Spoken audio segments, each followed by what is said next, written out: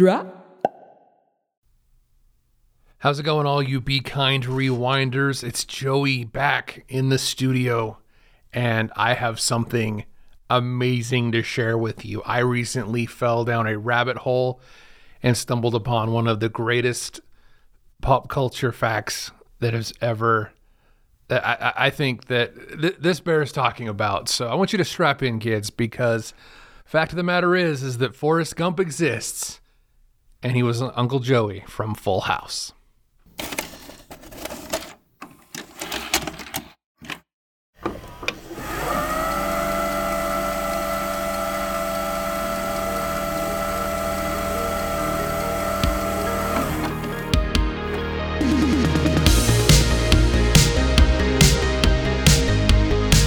We are back in the studio, everybody. We were gone for a little bit.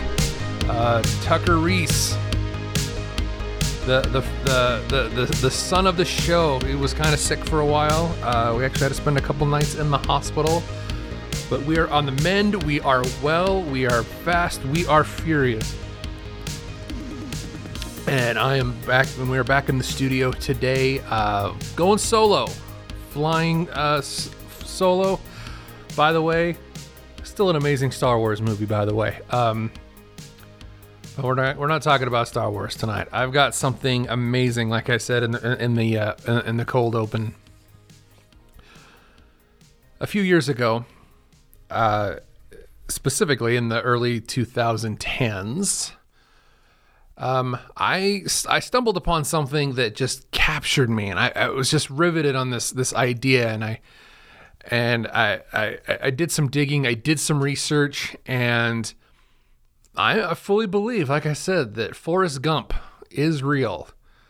And I am going on record right now today. It says that Dave Coulier, Uncle Joey Gladstone from TV's Full House, is the real life Forrest Gump. What do I mean by the real life Forrest Gump? Forrest Gump, obviously, if you haven't seen the movie or read the insane ass book, the Forrest Gump book is absolutely insanity. But Forrest Gump basically bumbles his way from major moment in history after another. Everyone's familiar with the Tom Hanks movie, and it's a classic. And that has now been synonymous with people that are just kind of been present, maybe not active participants, but at least present in major events in history. Specifically, we're talking about pop culture history. Not so much movies, but we're going to dab in movies a little bit. But tonight, I want to talk about Mr. Dave Coulier. This is taken from a blog that I wrote in March 11th, 2012, and I've updated a little bit. I've added a little bit more information to it. If you're familiar with things like the grand unification theory from Pixar, that states that all Pixar things are connected, and there's also there is also a theory, I forget his name, but the little boy, the final episode of Hill Street Blues, it was shown that the St. Elsewhere, not Hill Street Blues, St. Elsewhere, that everything that happened in St. Elsewhere took place in the mind of an autistic child.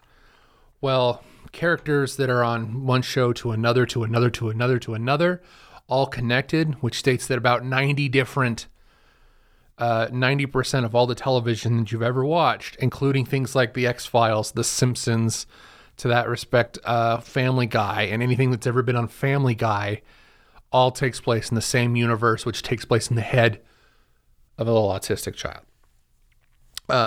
So those are those two types of crazy conspiracy kind of theories that are out there. So this is my own, though. And I called this one 5 Insane Ways Uncle Joey Affected Your Life. Because I guarantee you, he was there. At some point, he was there. So we all know Dave Coulier played Uncle Joey Gladstone from TV's Full House. If you've slept through the late 80s or mid 90s, then you would know that Full House is a saccharine-filled television sitcom about clean freak widower Danny Tanner raising his 3 precocious daughters, 2 of which had their own catchphrases. Along with a Grecian brother-in-law Jesse and a parent transient turned Uncle Joey. Yeah, Dave Coulier's character in Family House was never related. He was just a guy. That's what I always thought that was funny. Joey, which, I mean, obviously his name was Joey, so of course Dave Coulier was a huge, he was a hero of mine. Very much so. And going through this, we'll talk a little bit about, those things that kind of jumped out as to why he was a hero of mine. Not only just being a huge fan of Full House. So, one of the gimmicks or something, Full House, if you hadn't really watched it, every week there was a morality tale about strengths of family values, and of course using those witty catchphrases. And one of the staples of the show was Dave Coulier's comedy stylings. He had all sorts of really cool comedic strengths that he would use. He can do impressions, like he would do Popeye or Bluto, Bullwinkle, Popeye. It was a very narrow wheelhouse that he had, but he would do impressions, and he had silly jokes. He was very clean. He worked very clean, and obviously he was a family show. Even in his personal life and his real life career, he works very clean.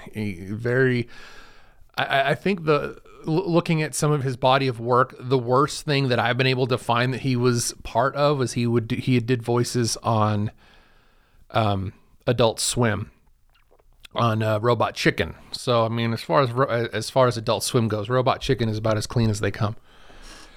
So Dave Coulier was obviously a primary character on the show.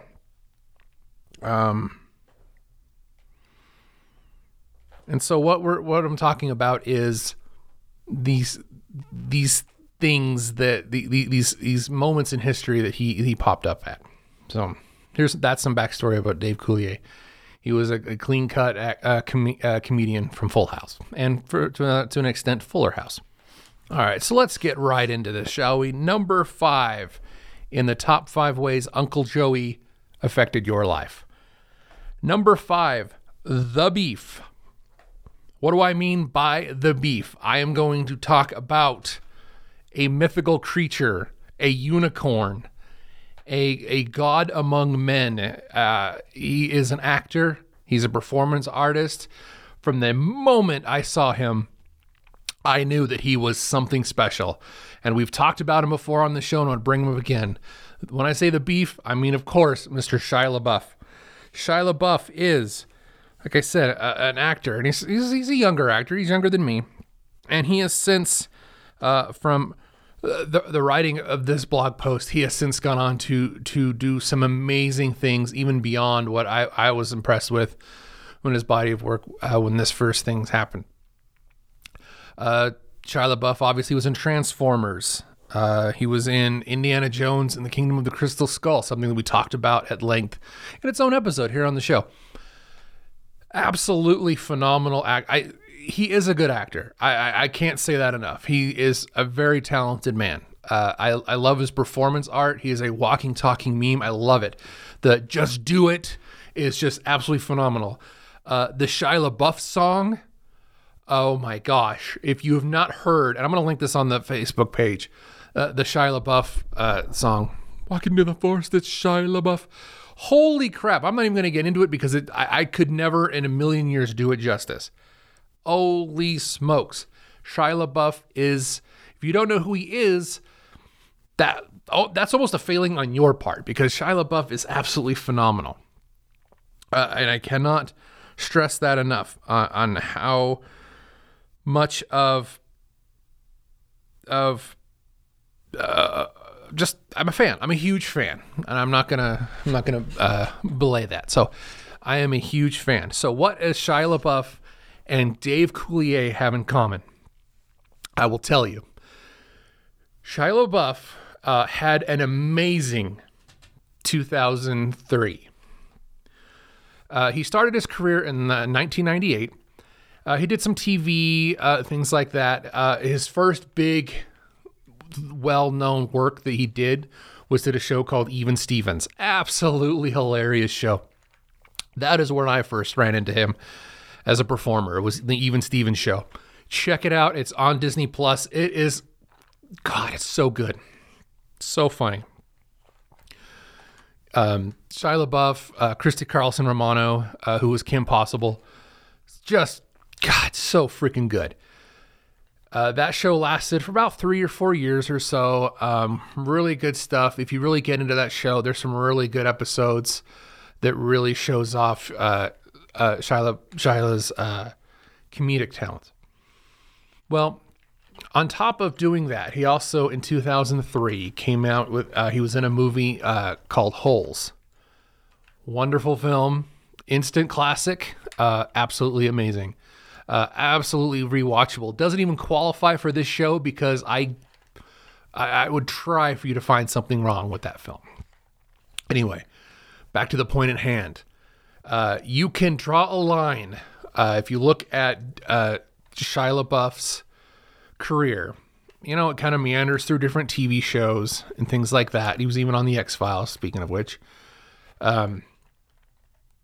And then around 2003, he was in a movie called, he was actually on Freaks and Geeks, actually. But he was in a movie called When Harry Met Lloyd, which was a prequel to Dumb and Dumber. Very, very good. We'll probably cover that on this show for sure. And then he was in Holes. He was also in a made-for-TV movie called The Even Stevens Movie. Now, if you look at his career, like I said, it goes from the meandering shows to this 1 year, he kind of explodes. He's in films. He's in the Even Stevens Movie. From that moment on, he explodes. That's where he gets the Transformers. That's where he gets into Indiana Jones. That's where he gets into a Wall Street sequel. Lots of things. Shia LaBeouf becomes Shia LaBeouf from there. He does a whole bunch of stuff. He's in everything. Totally burns out from being like the clean cut, not really clean cut, but just actor guy. Totally gets burned out. Completely goes off the rails and starts doing the work for himself, which I love it when actors do that, when they start doing the work for themselves, because that's when you get to see when they kind of control what they want to do with their careers. And it's really cool. I mean, yeah, there's stuff that they're in that's the studio stuff is good. I would argue that it's better than their own personal stuff, but from like a performer's perspective, I love it when they're able to do that and to take the reins and do what they have to do. Sometimes it works out great, sometimes not so much. Johnny Depp kind of does what he wants to do. He does some pretty good things. Kevin Smith got into a position where he can do whatever the crap he wants. And we got Tusk, and we got yoga hosers and things like that. So, you know, it's a toss-up. But you could tell that all that started around this time. Now, why is that important? And why is that important? Because if you look at the Even Stevens Movie, I'm gonna spoil a movie that's almost it's almost 20 years old now. It's like 16 some odd years old, 17 years old now. The Stevens family gets picked to be guests at a tropical island, and then their vacation goes awry. Come to find out, they are all unwilling participants on a prank show called Gotcha, hosted by Mr. Dave Coulier himself. Obviously not playing Dave Coulier, but Dave Coulier himself. It is a Rube Goldberg thing that happens, okay? If 2003 for Shia LaBeouf doesn't end as well as it didn't go as well as it did for him, you don't get things like the Shia LaBeouf memes or the Shia LaBeouf song or any of the stuff that he's doing now.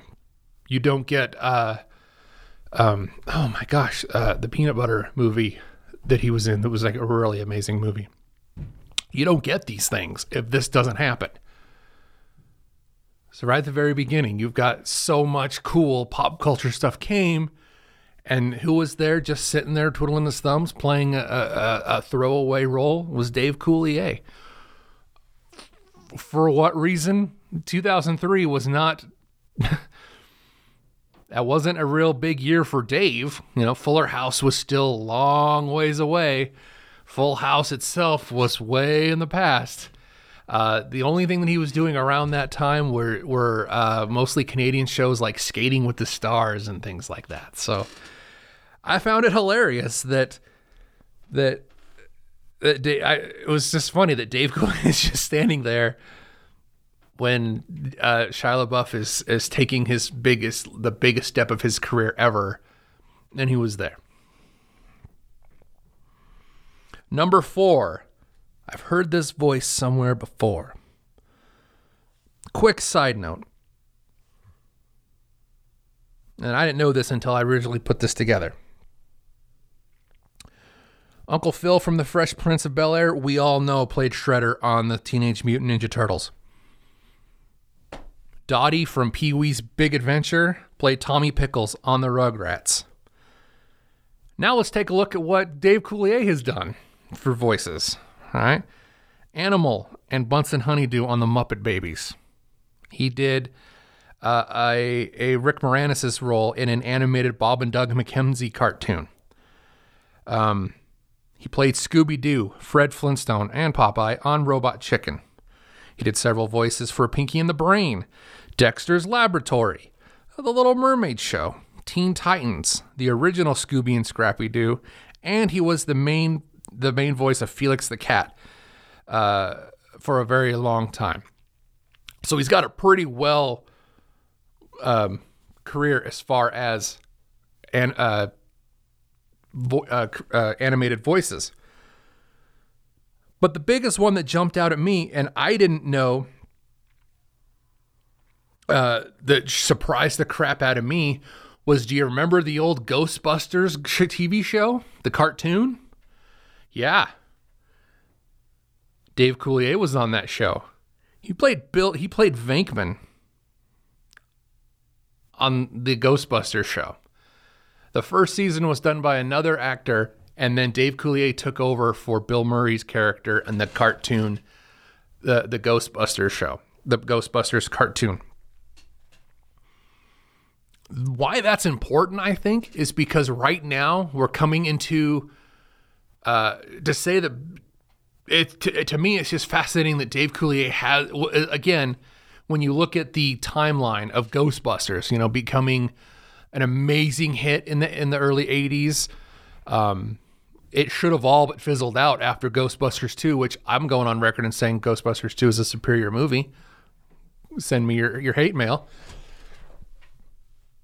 So you've got Ghostbusters 2 and then all these cartoons because there was the real Ghostbusters, Extreme Ghostbusters, all these different television incantations of the Ghostbusters, to completely fizzling out, but then building a momentum to where you have in the mid 2010s, you've got the Ghostbusters Answer the Call, the Lady Ghostbusters. Again, a superior Ghostbusters movie. If you want to rank the Ghostbusters in a top, Ghostbusters, which is the top Ghostbusters, which is the second, which is the third best, the original Ghostbusters comes in third. And I will go on record to say that. I think Ghostbusters 2 is hilarious, and Ghostbusters Answer the Call, the Ladybusters, is a phenomenal film. Ghostbusters continued to hold its momentum as far as being part of the fabric of pulp culture for so long, and the fact that Dave Coulier kind of wandered in and out of that is absolutely fascinating to me. Absolutely fascinating to me. And to me, that the fact that he voiced Bill Murray's character of all things, Venkman, is absolutely amazing. It's just speechless. All right, number 3, The Book of Baguettes. Not baguettes, baguettes. If you are a Bible reading person, you are familiar with the Baguettes blank beget blank. Blank begets this. There's books of the Bible that's literally just like, and then 1 became 2, and then 2 became 3, and 3 beget 4, and 4 beget 5. The bigger begets. So blank beget Jackass, beget America's Got Talent, beget Tosh.0. Remember earlier I mentioned a Rube Goldberg device. One thing makes another thing happen, which does another, which means another. I mean, arguably you could say that all of pop culture is that way. One thing inspires another thing, which creates something else, which inspires something else, which inspires something else. I get it. Even Star Wars is inspired by Dune, which is inspired by a number of other things. So, again, how does this relate? Here we go. Picture it. Sicily. Picture it. 1989. One of the most popular TV shows at the time is a show where you literally just send videotapes into a studio. They find the ones that are the funniest, whether it's a video of your grandpa falling over or your grandma flashing her unmentionables or anything like that. You send them in, and the TV show goes through it, finds their funniest ones. They put it on TV. Obviously, I'm talking about America's Funniest Home Videos, hosted by, at the time, Bob Saget. America's Funniest Home Videos, went on to be hosted by Tom Bergeron and then obviously Carlton. But when it first came out, it was Bob Saget, and it was huge. It was my family sent in videos to America's Funniest Home Videos. Everybody I know, it was Sunday night. It was primetime Sunday night television. That's what you were watching, was America's Funniest Home Videos. It was right around the time when VHS cameras were something that were easily affordable. I can't say they were easily affordable, but it wasn't beyond reason for an average home to have a video camera. We were fortunate enough to, my dad had a VHS tape camera. And we were fortunate enough to have it. Because my dad, I've talked about it before on the show. My dad recorded everything. I've got boxes of VHS tapes that he's made, that he recorded, not just ones that he bootlegged from the gas station. But anyway, America's Funniest Home Videos. People would send in at the end of the season. Every episode they give away a cash prize. At the end of the season, the funniest of the season got a huge cash prize. It was huge. And it was something that became, a national movement. Well, what are you going to do when you have one of the highest rated TV shows on air? Obviously, you're going to try to do a spinoff, right? Why not? So, how are you going to do a spinoff of America's Funniest Home Videos? Well, one of the things, and it was funny, I watched a special on this when it was popular, and they said that they get a lot of staged videos. They get a lot of things that you can totally tell are absolutely just made up, or everything is staged to get it in there, right? There's a classic one of a guy. He's chainsawing a tree down right in the middle of, next to this road, and his car is literally parked right there, and he's standing right by the car, chainsawing this tree, and it falls right on the car. You couldn't line it up even any more perfectly, and it's done. You can completely tell that it's intentional. It was done for laughs. It was done for giggles. It was done to be on the show. So logically, let's do that. Let's take our videos that people send us that are staged, as well as ask people for videos of them doing something silly, doing something funny, and calling it America's Funniest People. Perfect. We could take their cameras and we can go across. They would take their cameras and they would go to different malls around the country and set up their cameras and record people doing silly tricks or silly talents and things like that. It was great, and I loved it. It made a great evening of television. America's Funniest Home Videos, America's Funniest People. Loved it. I had a favorite, obviously. My favorite was America's Funniest People. I thought that was hilarious. So you've got that concept right there. A television show where people do stupid things and then are videotaped. Interesting. Each video will feature people of varying skills and talents competing for the same prize. not unlike America's Got Talent. And each video will be introduced and laughed about by stand-up and also the hosts would sit and make fun of the videos and talk about them and laugh at them. Not only like a show like Tosh Point or The Soup or hell, even Mystery Science Theater or any of those types of shows. Freaking YouTube is a place where you can just send your funny crap videos onto and let people talk about them and laugh about them, or TikTok or any other, or Vines, any of these things. All of these different things where Time Magazine a few years ago, the person of the year was you. You know, the person doing something silly for a camera. I mean, that's what most between, Facebook Live and Instagram stories and things like that. We've been doing this for years and years and years, even well before the internet. We've been doing it on videotape, and before videotape, we were doing it on the radio. We were doing things in the 70s and 80s. There was the Gong Show, all these different things. We've always wanted that moment, that moment to shine and that moment to show off a little bit. And you look at that, and who hosted America's Funniest People, who was definitely, again, not directing the river, but it was sitting on a bank at one point, was freaking Dave Coulier. At the very beginning, it was Dave Coulier hosted as well as Tawny Katane.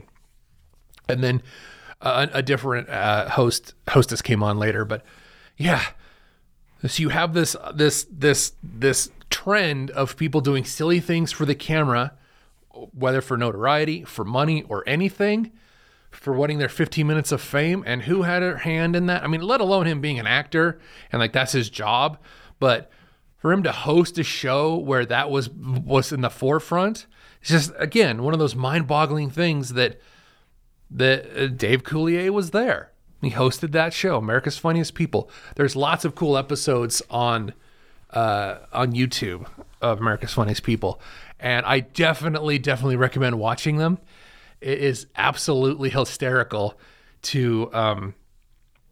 There's some cringe. Oh, there's some cringe on there for sure, but it's great. And Dave Coulier also gets to really push his dad joke, clean cut comedy on this show too, even more so than he got to do on Full House. America's Funniest People, being part of that begat trend of one thing leads to another, to the other, to the other, to the other. The fact that, again, he's a part of it in some minute way is just absolutely fascinating to me.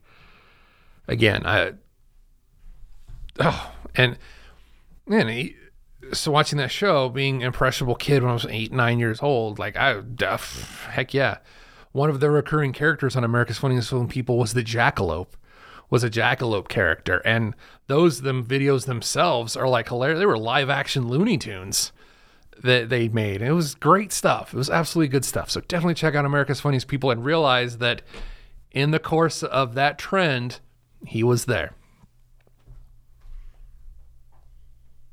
Number 2 on this list of insane ways Uncle Joey affected your life. You ought to know by now.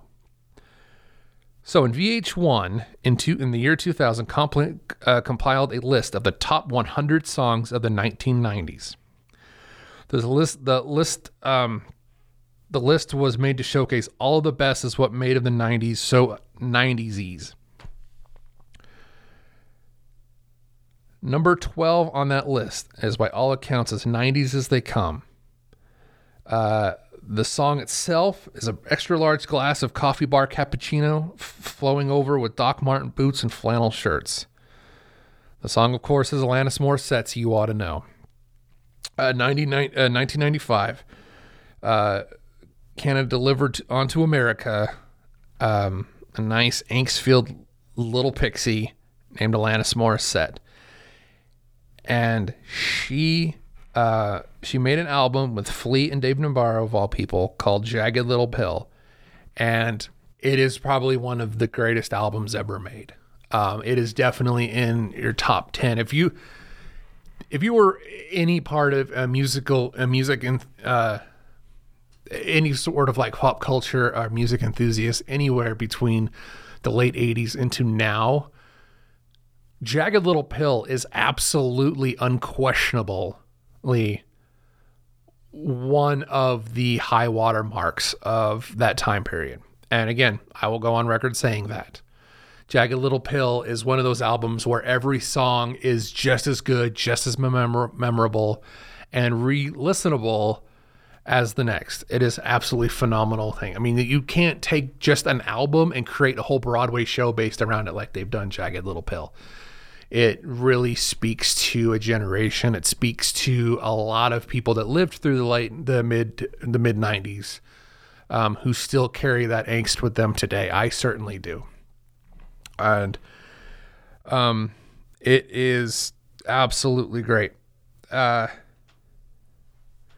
You've got songs like, if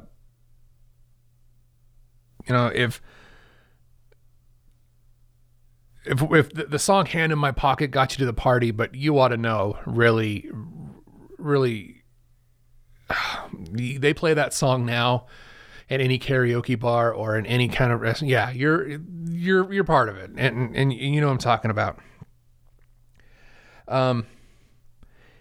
It is definitely an angst-filled rant from a jaded ex-girlfriend, and it is completely filled with guilting her ex-boyfriend. You can argue that this song was a catalyst, or at least contributed to a lot of other strong women-led music of that era. A lot of it was really,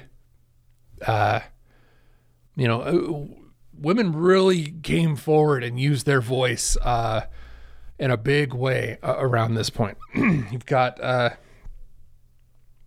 people like the Four Non Blondes and Edie Brickell.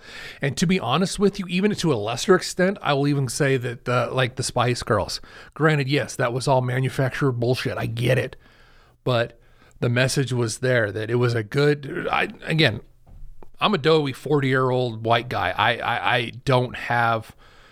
This isn't my lane. This isn't my space. But you could argue that this has to have been a good turning point for women in general and women's music, because a lot of great stuff came after that. So why I bring this up? Well, if you haven't figured it out now, I'm going to tell you right now. In the ex that she's singing about, the former Mrs. Ryan Reynolds, the ex that she's singing about, the guy that she goes down in a movie theater, I shit you not, is Dave Coulier. I want you to visualize Alanis Morissette and Uncle Joey getting all sweaty in a movie theater. But yeah, they were married for a very brief time. But that relationship affected her in a very, very, very big way. And a lot of the pain and a lot of the torment that came from that relationship came from Dave Coulier. That's who it is. I always wonder, she had an amazing song called Unsent, where she writes letters to her exes. And I always try to figure out which one of those exes she's writing to. Which one of those exes that she's writing about is Dave Coulier. But yeah, I mean, she was married to Ryan Reynolds for a while, but the fact that all that anger and angst came from being married to Dave Coulier, you just can't. Once you realize that, it's like, they've tiptoed around it a lot, but the writing is on the wall that, yeah, there it is. Dave Coulier and Alanis Morissette. Oh, so my final point. And my final point as to why Mr. Forrest Gump himself, Dave Coulier, was responsible for, or insane ways he affected your childhood. Number one, everything you ever watched as a kid. this is a huge statement, but it's true. And I've got some receipts here for you. So we're gonna play a game. If you're listening at home, if you're listening in a car, we're gonna play a little mental game, maybe even a piece of paper game. Just get out a pen and a paper, or just an empty Word doc, or in your memory. We're gonna try a fun exercise. From your earliest memory to today, okay? From your earliest memory to today, name every single Nickelodeon television show you ever watched, or at least knew about. Start writing. In the interest of inclusion, I'm going to play as well. Nickelodeon, I did this earlier. Nickelodeon TV shows, Salute Your Shorts, Hey Dude, Roundhouse. Don't just sit there. You can't do that on television. Clarissa Explains It All. Rugrats All Grown Up. All That. Kenan and Kel, Pete and Pete, Are You Afraid of the Dark? The Amanda Show, Double Dare, Super Sloppy Double Dare, Finders Keepers, Legends of the Hidden Temple, Today's Special, I'm Telling, Guts, SpongeBob SquarePants, Jimmy Neutron, Ned's Declassified, Angry Beavers, Cat Dog, Real Monsters, Doug, iCarly, Drake and Josh, 15, Rocco, Ren and Stimpy, Victorious, Sam and Cat, Hey Arnold, The Wild Thornberries, Invader Zim, Cat Scratch, Avatar, The Last Airbender, The Secret World of Alex Mack. You can go on and do this forever. Yeah, you might have a couple of Disney shows that go in there, but your Nickelodeon show list will go on and on and on and on. Why is that important? Now think of all the shows that think of all the shows that Nickelodeon acquired through things like Nick at Night or Nick Jr. All that stuff. Nickelodeon is huge. It is absolutely gigantic. Their catalog is absolutely unmatched. It is insanity. I'm willing to bet that it's probably larger than a Disney Channel or even a Cartoon Network list. All right. So Nickelodeon is what it used to be called, Nick for the cool kids. And it's been around for about almost 4 decades now. As of when I first wrote this, get this. When I first wrote this in the early 2000s, it was about 2012, the Ninja Turtles was just getting ready to come back. Now look at what's happened with the Ninja Turtles since then. Okay? Ninja Turtles was just getting ready to get back, and Nickelodeon was on the forefront of that. From then, they've brought on 2 or 3 other new shows, a whole slew of movies, live action movies, just that alone. Okay? Huge, huge deal. So, why is this important? In 1977, cable television was slowly becoming a thing. Distributors like Warner Cable, these cable companies, they were needing channels, which strangely enough, if you're going to be a cable network, you need channels and shows. Okay. Logically. So enter a tiny upstart channel with a cutesy little name called Pinwheel, and a novel idea of airing kids programming which was imported from Canada. See, everything was going fine until they've got Pinwheel, and they're bringing things in, Turkey TV and things like that. And their biggest hit, which if they would, I would just, that's 3 because it's that important. One of their biggest shows was You Can't Do That on Television. And You Can't Do That on Television. Anything that you know about Nickelodeon now, they stole from You Can't Do That on Television because it was there from the very beginning. The green slime was from You Can't Do That on Television. Every time you said the word I don't know, you got green slime dropped on you. And it was a crazy thing. You Can't Do That on Television was a sketch show that was it was mostly based around kids, and they had 2 adult actors, and it was a phenomenal show. Funny fact, Alanis Morissette was on that show. Weird, I know. So, Alanis Morissette was a child actor on You Can't Do That on Television. Now, Pinwheel, along with Warner Cable, they wanted to rebrand it. They had new orders. You Can't Do That on Television was a Canadian import. Their number 1 show. They've got this Pinwheel channel. It's like, okay, we need to do something a little bit more. So what we're going to do is we're going to rebrand this, and we're going to start creating our own original show specifically for this channel. Okay, it's not going to be co-opted from Canada. It's going to probably be produced there, but we need some original programming, things that we're making. So the first thing they did is Pinwheel is out, because, Pinwheel's, you can't really market that because someone somewhere owns the rights to Pinwheel. So they go with the name Nickelodeon, which at this point was probably a public domain name. It's probably something that they could trademark easily. Nickelodeons were historically, they were like dirty little peep shows on on like beach fronts and things, but like Coney Island and stuff like that. But they were quaint. But our sailor grandpappies used to watch them on shore leave. But they became Nickelodeon, and a few shows went into production. Now, you got to think about this. It's 83, about 1983. Okay,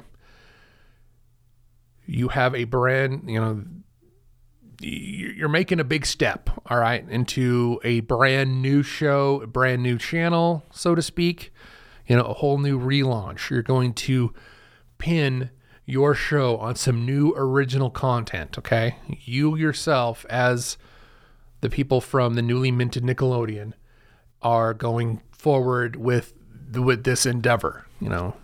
It's one thing to just run reruns of other shows. Look at Pluto. The Pluto streaming channel. Not an amazing channel, but they don't make anything. Just about hard. There's tons and tons of streaming channels that they don't make anything. They just re-ring that, and you can do that. But they're making their own stuff. It's like when Netflix first jumped into the arena with House of Cards. First they're just selling, they're just renting DVDs, and like, oh shoot, now we have a show. It's a big deal, right? Now we have an exclusive. So you have to be in a position. So what are you going to lead with? This is what I'm getting at. All right. What is going to be your new fresh and clean show? So they come up with a show. So they come up with a show that's got that You Can't Do That on Television sensibilities. But it's got a good old splash of good old American crazy. It was called Out of Control. Holy smokes. It was good stuff. It was a show, it was super 80s, super 80s show. It would always have like really wacky guest stars of their time, like Bruce Baum and Bill Bixby. And it only ran for a year and a half. They only made like 20 some odd shows, but it was absolutely, nutty as hell. You could watch it on YouTube. I was enthralled. I spent a good afternoon watching old episodes of Out of Control, and I can remember first watching it when I was a kid and just loving it. It was loosely based around the premise of like a news magazine show, where you would have kind of like how 2020 used to do it, to where they would have like they would have John Stossel come on and he's okay, I've got the story that I did, and then they would show the footage of the story and then come back and comment on it, and then that was it. We talked to the strongest man in the world, or really goofy things. And the show took place in a low rent TV studio. It was sort of like a like a late night talk show / news magazine. I mean, it was really bizarre. It was all over the place, but it was hilarious for its time. It was really irreverent. There was some amazingly good actors on there. There's a lady named Diz that would do this really weird, really weird. I can't do it, but it's this really weird voice that she could and sound that she could do, which became synonymous with that. And it just had the goofy sensibilities of the 80s, and it was one of their first big shows, and it was a hit. Again, they only did like 20 some odd episodes, but it was a hit. It really showed that they could create their own content and it still be it gave them momentum. And from that momentum, they were able to produce things like Mr. Wizard's World.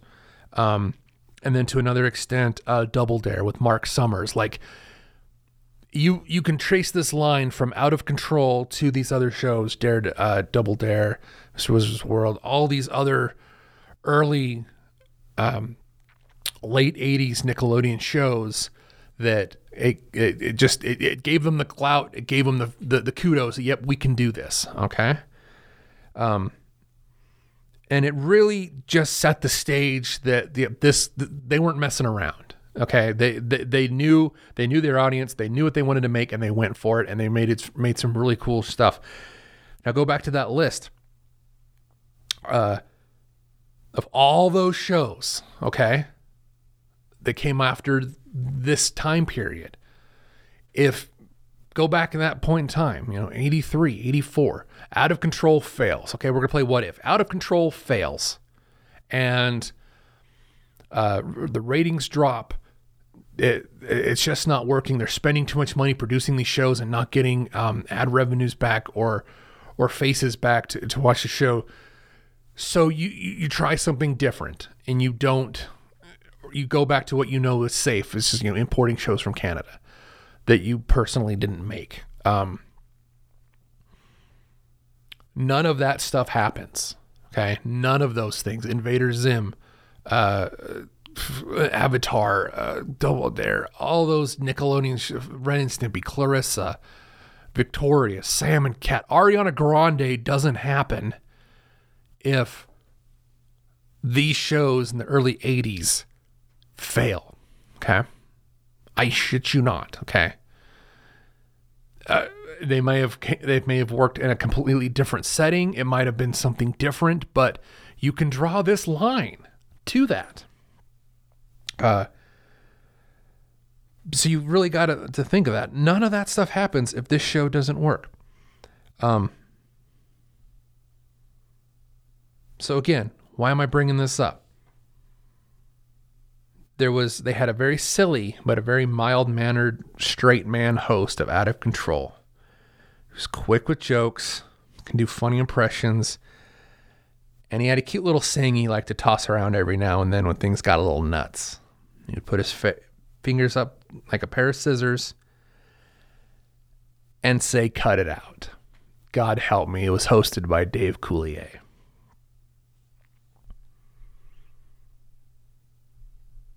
You can't deny that shows like Out of Control, you might not remember them, you may not have watched them, but these early hits that struck chords with the kids who were there watching them created, it was built off of that, and it became what it is today. Had these early shows not worked, and Out of Control was an early show that worked, and it was hosted by Dave Coulier. He was the straight man. He was the boss. He wrote a lot of that stuff. You have Dave Coulier to thank for Nickelodeon, for a part of 90s angst. You have Dave Coulier to thank for the YouTube generation. You have Dave Coulier to thank for lending his voice to lots of different characters that you knew growing up. And you have Dave Coulier to thank for the walking meme of Shia LaBeouf. There are many, many more ways that Dave Coulier has affected your life. Dave Coulier, when he was in college, had a roommate that roommate directed almost the entire bulk of The Big Bang Theory. That one didn't make the list, but one of the most expensively produced sitcoms of all times, Big Bang Theory. His college roommate was Dave Coulier. So thank you so much for listening tonight. I know this is a huge departure from the Be Kind Rewind, but I wanted to extend a Be Kind Rewind not only to just films that people don't like, but to people that we owe a lot more to thank than we give them credit for. So Dave Coulier, I know you're not listening, but I have been a fan of yours since I was a kid watching you on Out of Control. And I thank you so much, because it may have not have come from you, but you were certainly present to a lot of things. And we have nothing new to thank. Oh, shoot. Fuller House, the era of remaking shows for streaming. Of course, it was Full House. So lots of reasons why we think you're great, Dave Coulier. I think you're great. Thank you. And everybody at home, thank you for listening. I got to go it alone tonight, and we'll be back next week with a brand new episode again. Everything's getting back on track in the life of Joey. And so thank you for listening. I love you. Remember, if you're going to have a rewind, you might as well be kind. Stay safe out there, friends. I love you. Bye-bye.